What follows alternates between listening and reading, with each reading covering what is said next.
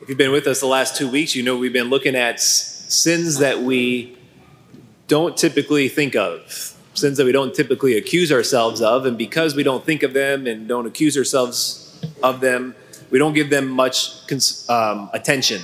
We don't give them much consideration.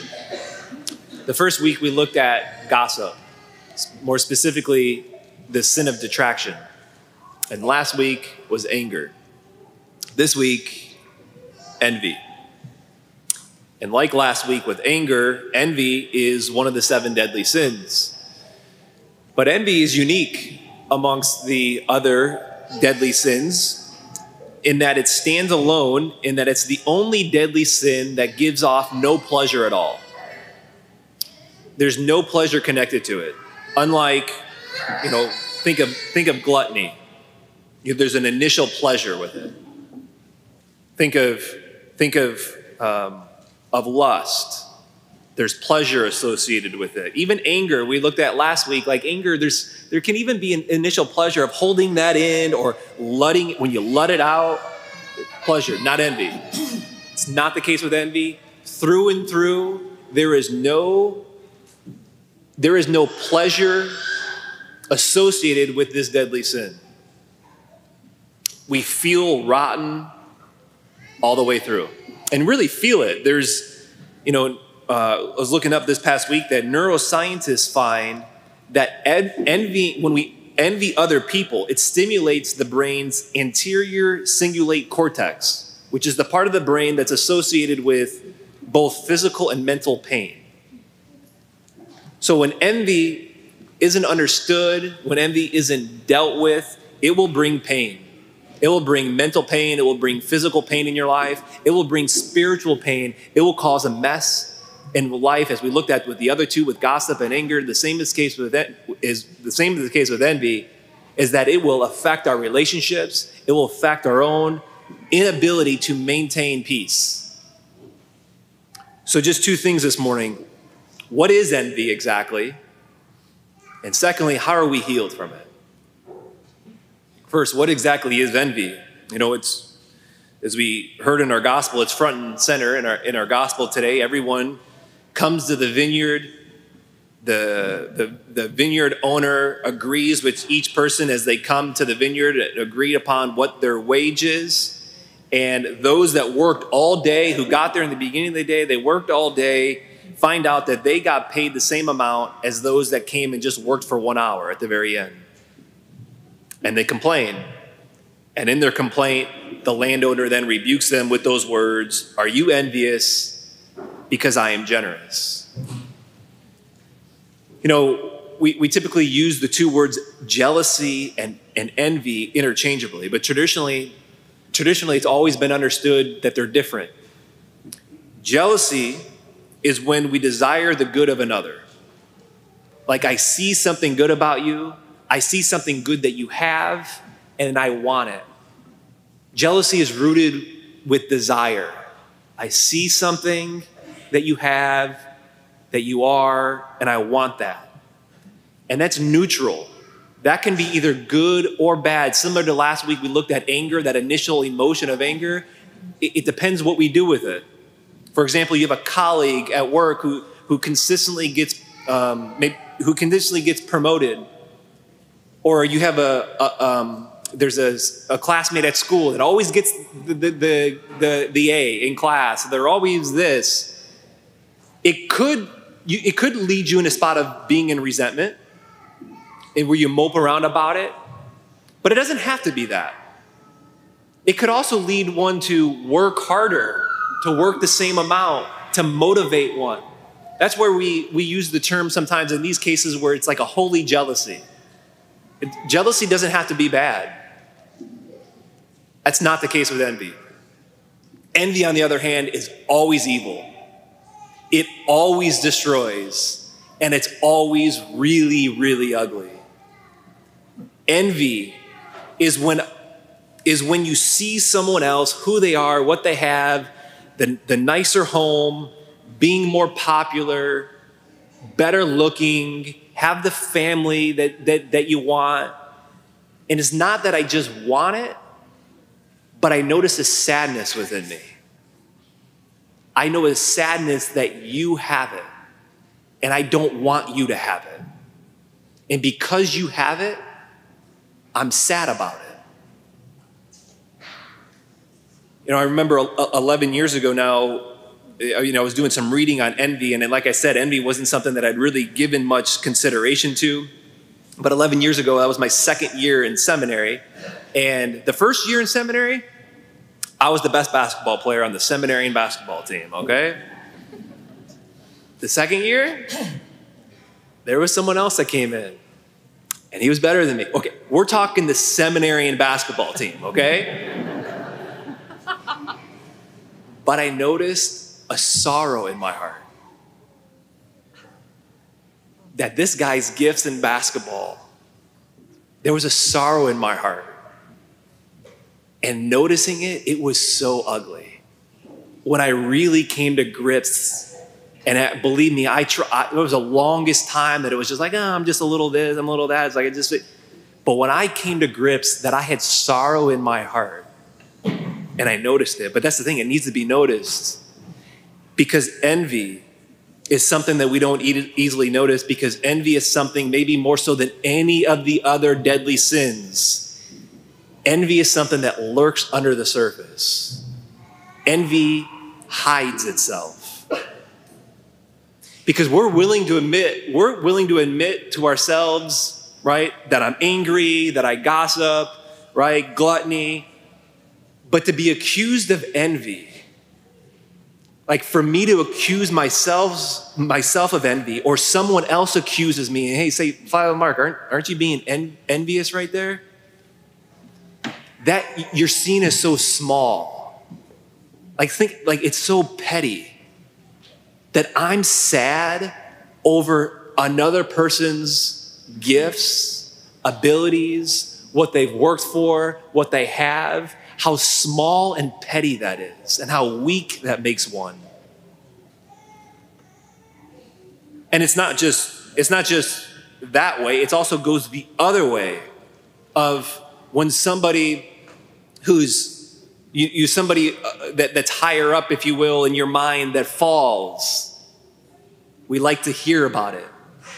That's what sells. That's what sells the papers, right? Or that's what gets the clicks on articles. It's like when you see the celebrity or the actor or the athlete that's at the peak, and then something happens, they fall. It's like, I want to read about it. I want to hear about it. Someone after Mass yesterday on the way out in the piazzas is like, Father Mark, so it's wrong. So you're saying, yeah, it's wrong that I felt bad when Aaron Rodgers is out for the season, And I'm like, but that gets to what we're talking about. That someone else's goodness, their gifts, their happiness makes me sad. You see how small that is, how petty it is, how ugly it is. We don't like to admit it. We don't like to admit the envious parts in our hearts. Saint Cyprian wrote a book on envy, and this sentence here just sums it up, I think, beautifully. He says, "What a gnawing worm of the soul envy is. What a plague spot in our thoughts. What a rust of the heart to be envious of another, to turn the advantages of others into our own mischief, into our own sadness." Envy is like the gnawing worm of the soul. What's he saying? He's saying it eats away at our insides. It leads to persistent feelings of discontent, of negative attitude, of a negative emotion. Envy is described as a plague spot in our thoughts. What's it do? It contaminates our thinking. It leads to bitterness. It leads to resentment and negativity. And lastly, he says that envy is a rust of the heart, right? That is, it corrodes our capacity to love. It corrodes our ability to be in communion, right? Content, for us to be content with our abilities and what God's given us, the things that are right below our nose. Envy is a happiness killer. It's a joy killer. So now that we feel all good about envy, right? How are we healed from it? Got 4 things to offer here. First, practice gratitude. all the greats, all the great minds. Aristotle talked about the great antidote of envy is gratitude. The saints, gratitude. Secondly, stop looking so much. Dante, in his classic Purgatorio, describes the punishment for those that are in purgatory, those that are in purgatory from the sin of envy. And you know what the punishment is? The envious had their eyes sewn shut with wire because they spent their time on earth causing discontent in their own heart and sorrow and leading them to sin because they're always just looking around at others, comparing themselves. So their punishment was that their eyes were sewn shut with a wire. We live in a culture of envy. Maybe unlike of any other time in the course of human history, we have eyes constantly on other things and other people and what they have. If you can be on social media and on Instagram and swipe and be on Facebook and it doesn't lead your heart to a spot of sorrow, okay, more power to you. But if you notice that when you're on there that it leads to sorrow and sadness,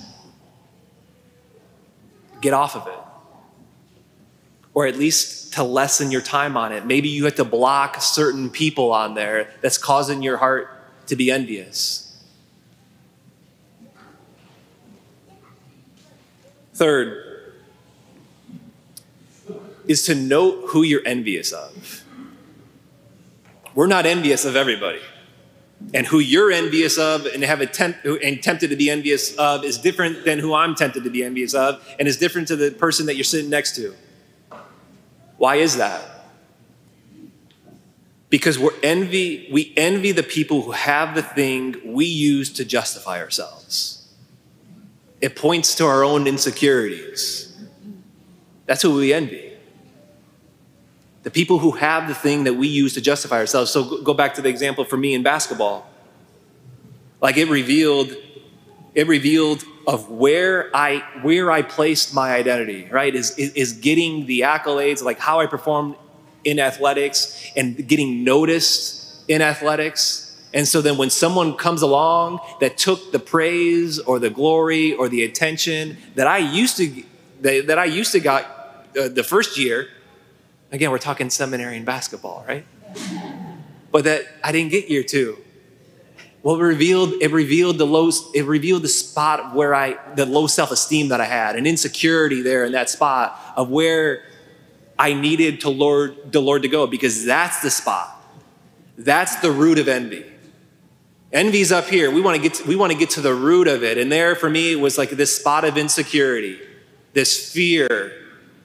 All right, if I don't have that, then what else? Where am I going to get validation if that's not there anymore?